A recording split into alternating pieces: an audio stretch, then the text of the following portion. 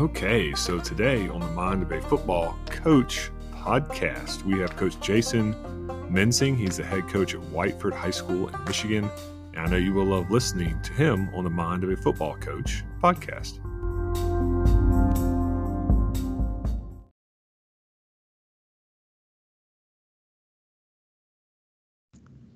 All right, so on the Mind of a Football Coach podcast today, we have Coach Mensing. Coach, welcome to the podcast.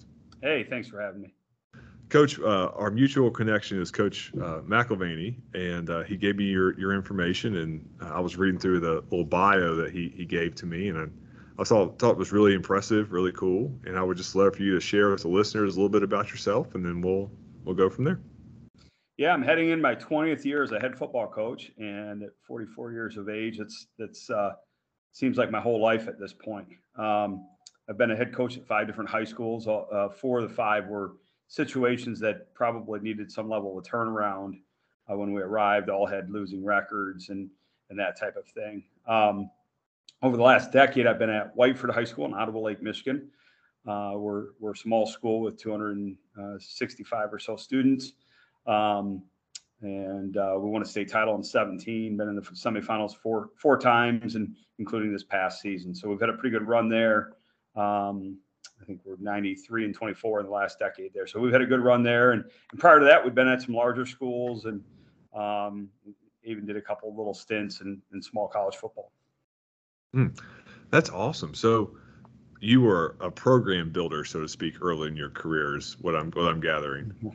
Yeah, I don't know if that's the right term for it or not, but I've really enjoyed going to situations where it may be a bit dysfunctional, or there may not be a consistent vision going on, or lack of belief maybe, and getting everyone to buy into a common theme and selling people on a concept of us working together to achieve more than what we could individually, and building off of that. And I think that combined with a level of enthusiasm and passion has served us well through the years, and has allowed us to go into some tough situations and get them turned into successful situations, which the joy that you see in communities and in those type of entities is a pretty neat thing to be a part of.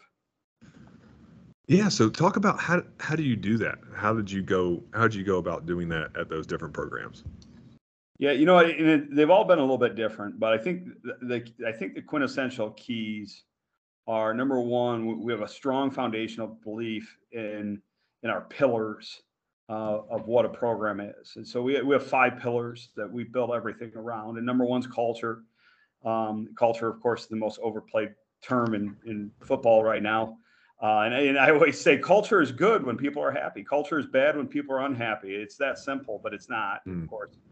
The second pillar is development. And we believe there's two factions of development. There's the development of your staff and your coaches, and there's the development of your players, which are two different processes. And that development with players, of course, is mind, body, and spirit. But that's also true with the coaches. You have a mind, body, and spirit component in getting your staff to grow each year and improve as people, both instructionally and also as mentors and leaders, and be loyal to one another and trust. So the third component is promotion. And there's 2 kind of ways we see promotion is promotion of our school, our community, the entity that we're a part of, but also promotion of our players and their interests in participating at the next level or the college level and that type of thing. So recruiting and retention is the fourth pillar that we believe in. And when I talk about recruiting, I mean within our own halls and making sure football is a program that kids want to be a part of. And then, of course, the retention of that, making sure kids want to continue that throughout their careers. And then the fifth pillar, schematics. And there's 2 keys with schematics, too. Number one is that you're sound in your principles and that your staff has been developed to be able to instruct them at a high level. But then the second key with schematics is that there's a layered approach. Each year you're building and growing on the schemes that you taught the previous year or the previous couple of years. So that vertical and horizontal alignment of that schematic matters. And I love the fact you can rattle off those 5 pillars without notes. So obviously it is part of you. And how did you develop those? What are those things you just came up with? Did you like use that from somewhere else? You were assistant coach. How did you come up with those? Yeah, I think it's a byproduct of it. Jerry Jones talked about when he hired Jimmy Johnson. He talked about how Jimmy Johnson wakes up in the morning thinking about football and he goes to bed at night thinking about football, and every minute in between he's thinking about football. And Mhm. Jerry was commenting about how he, as a owner, does the same about making money, and that's why he wanted to hire Jimmy back in the day, is that he had the same passion that Jerry had for making money. And I think that that is it's my vocation, it's my passion. Each morning I wake up, I'm thinking about how to improve.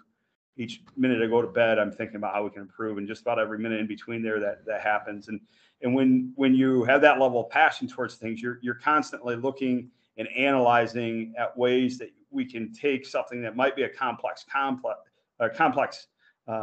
thought process and make it simplistic to those around us, so that it has purpose and it's meaningful to maybe somebody whose passion level is only an hour or two a day in being involved with football. So I spent a lot of time doing self-reflection and analysis, and how we can take this passion that's you know all encompassing, to make it something simplistic to maximize that hour and a half, 2 hours that I have with the young people or the coaches that I get to work with. Mm, that's awesome.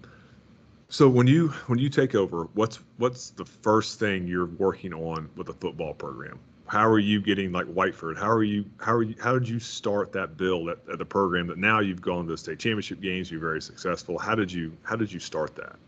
So it's all the starts relationship. In Mm, relationships, you got multifaceted pieces of that too. You got administrative relationships, you got staff relationships, you got parental relationships, you got player relationships, and you got coaching staff relationships. And so in my mind, it starts with that player and coaching staff relationship. And the only way that those can develop is through authenticity. mm, Sitting down, having real talk, truly getting to know each other, and then you can build upon each other's strengths. And it's difficult because that obviously can't be done until some form of trust is built. mm, So we always start. The starting point is, if you don't feel like you can trust me, you shouldn't be part of this program. mm. And likewise, if I don't trust you, you should not be part of this program, because ultimately without that, we got no chance. So we start there, and then obviously it takes time to have authentic relationships.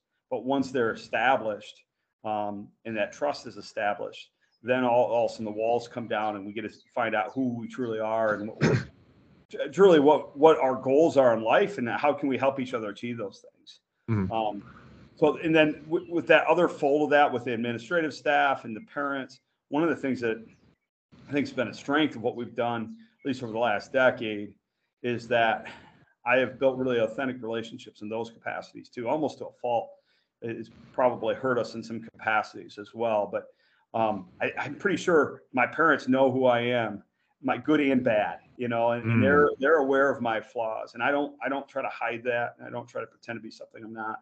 And the same goes with my administrative staff. And Mm. um, I think it's, in the end, that's healthier for the entity. Yeah, to be authentic with people is the ultimate goal, right? To be able to, this is me, this is how I operate. Um, so as you're building that program, what's the kind of the next steps? Do you go to weight room? Is it schematics? How do you go about that? Yeah, I mean, all those pillars matter. So, and some of it's kind of the timing of the season and Mm, where you're at. So, when we talk about development to me is probably the quintessential one, as far as to get things turned around. Typically, you have to identify what the biggest flaws that you have, and fix those first. mm, The weight room is obviously essential component of any successful program for safety, let alone for the benefits of speed and strength development. But the weight room piece is something that really benefits itself 3 or 4 years down the road. mhm, So although we are certainly all in with our strength program, and getting a commitment level to that, ultimately in year one, I think that probably impact is lesser than what it is in maybe year 3 or 4. mhm, So development of staff wise, we always take our staff on a retreat. Once I've identified, in a new situation, once I identify who that staff is, we go away for 3 days, and we work on every detail of every scheme that we have, and work through it. And actually, even this past year 10, I've got my coaching staff in the front yard of the house that we were at, walking through and running through plays. Mm. So, you know, that piece is never ending, that staff development, just like your player development isn't ever ending either. And then with players, you obviously are going to establish your strength and speed programming. The first piece of that is the buy-in for participation and the infrastructure that's going to allow participation. That looks different at every entity, you know, depending on what kids' schedules are, depending on you know, what their summer requirements are for work and playing baseball and other activities that may be involved in. If you stubbornly want to go attack their lives and try to force feed them to get to the weight room, it's never going to work. So the key that we found there is, hey, we have to do a minimum of this. Like ultimately, if we want to be competitive, the minimum requirement that we need from you guys is X, which might be 4 hours a week or 5 hours a week. You guys tell me when you're going to be here, and then we build a reward system around that. That's awesome. So what does your reward system look like? Well, it's altered some. You know, this when we first got to Whiteford, we built it around their names on the back of their jerseys. So Okay. any kid who made 75% of the workouts got their name on the back of their jersey. If they didn't, they didn't. This year, we're actually building around a tough 12 concept. We got 15 summer workouts. And if kids attend 12, they're going to get a tough 12 t-shirt with it. We've got our 1,000-pound club or 1,200-pound club. We do some other assessing that we reward them based on those assessments. I think those actually have as much to improve culture and attendance as anything. Because if I'm striving to achieve to get to 1,000-pound club, let's say, and get this t-shirt and be able to part of that, I'm going to be in attendance, and I'm not only going to be in attendance, but I'm going to be engaged in the work I'm doing to try to meet that measurement. So we do that. We've got some speed training that we do that with. We got some strength training, and then we reward off of it. So I think that those components matter just as much with that. Yeah, absolutely. It's amazing how much a t-shirt can motivate a teenager. Well, a t-shirt can motivate an old man too. I mean, ultimately, if my bride comes walking in later today with a t-shirt, I'm going to be, if it's, you know, something cool, I'm going to be really excited about that. So heck yeah. That's a great point, Coach, because I think sometimes, and I just did it there, we can think, oh, we're different than teenagers. No, not really. We are all motivated by very simple things usually. Absolutely. And, you know, one of the things we talk about with our coaches all the time is that the only difference between a boy in our program and us is age. We have the same hopes, dreams, fear of failure, insecurities, all the things that exist in all of us as people exist in our players. And too often do we start looking at teenagers and see a mistake they make and judge them for them when we're off making our own mistakes in different ways, or maybe, you know, they're getting wiser from that mistake and growing as people just like we did. And ultimately, that's the reality, is that the difference between a young person and an old person is age, and really they're winning on that end. Yeah, no doubt. They're much better shape, and they recover way better. I know as a coach, shoot, the older I get, the harder it is to coach. Man, I'm like tired. It's hot. What in the world? I get back in shape. Frick. Well, shoot, talk a little bit about your schematic piece there. So what do you like offensively, defensively? What's your flavor there? And man, we'll ask questions from there. Yeah, you know, offensively. So we've been essentially a double wing school for the last 20 years. I would say that we're probably, you know, we would probably be quantified as a wings and things kind of version of it. We're very heavy in formational use, where we throw the ball an exorbitant amount of times for what other double wing schools would see. Nice. You know, so okay. I think we've had like 9,000 plus yard passers in the last 10 years. So like literally throw the ball a lot in that world of things.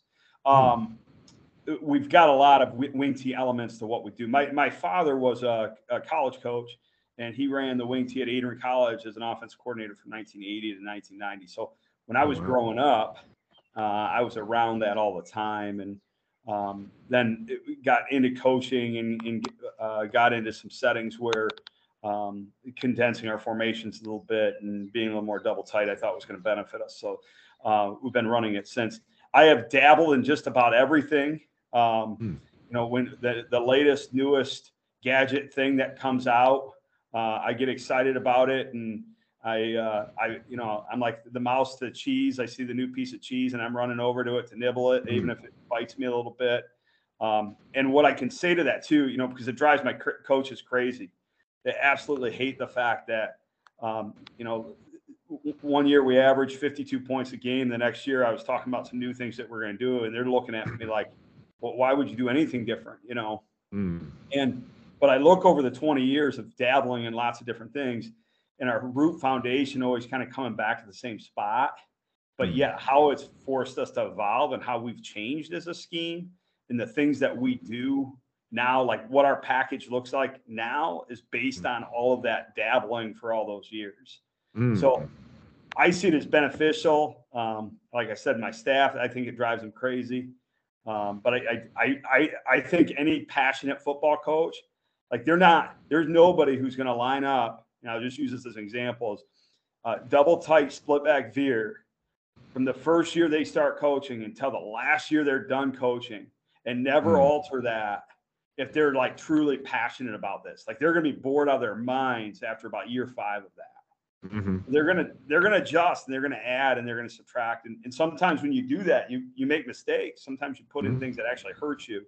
But that growth process you have, and when you go through that, I think makes your overall product, system, and scheme better. So that's in a nutshell what we are offensively. I do believe that we're better under center, which is kind of opposite of most of America.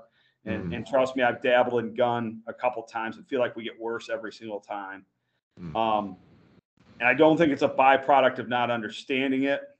I think it's a byproduct of maybe some of the fabric of what we do and the losing some of the principles, I guess, that really make us who we are. Then defensively, we're a 4-2-5. We've essentially been a 4-4 team to a 4-2-5 team through the years. We're all split field coverage and have been since about 2014. And, again, adapted a little bit here and there, but been pretty true to an even front and have always been happiest when we've been in a split field coverage as well. So you say split field. Are you talking TCU type stuff? It just says when I think of split field coverage, I'm thinking that we could have one concept on one side of the formation and another concept on the other side of the formation. So we will play coverage-wise. We'll play what we call read, which is a soft quarters look. What we call robber coverage. We'll invert to cover 3 looks, and we've got about 2 variations of that. And then we'll play some man concepts depending on what type of look we're in. So basically, we end up being in those 4 or 5 things. So one receiver side, we'll play some sky cloud to it, which is really just a bastardized version of cover 3 on that backside with something else away from it. So. Yeah, absolutely. Are you a gambler on special teams, coach, or are you more of a play it safe kind of guy? Yeah, good question. So, like, our special teams philosophy is basically by unit.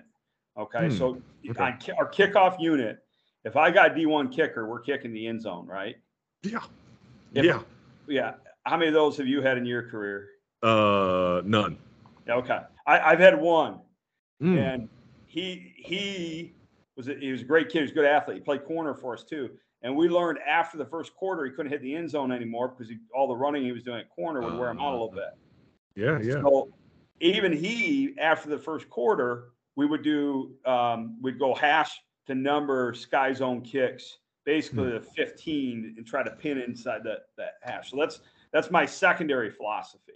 Now, what I've also learned is that's a tougher kick than having a kid kick at the end zone. Yeah. So you got to have a kid with some knack and some skill to do that as well. And then our third thing that we've done is use the 2 kicker system. So we have 2 kickers a lot, and we have 9 landmarks that we kick to.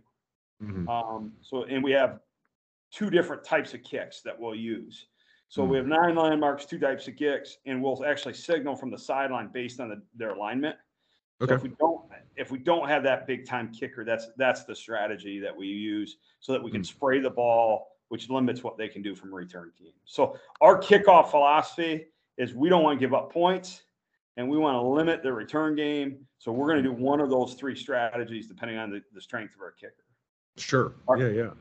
Yeah. Our punt return strategy is to pressure.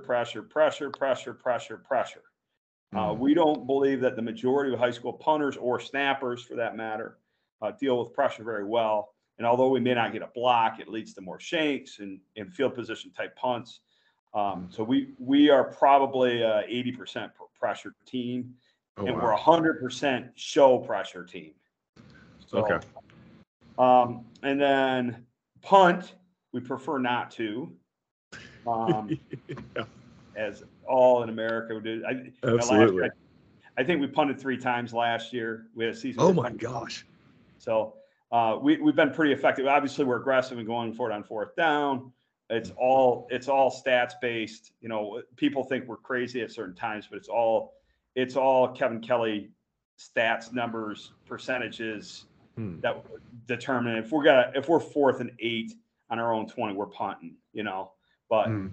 Depending on the percentage of really for them to score from that landmark in the field is what determines on whether we're going to punt or not. Okay, that makes sense.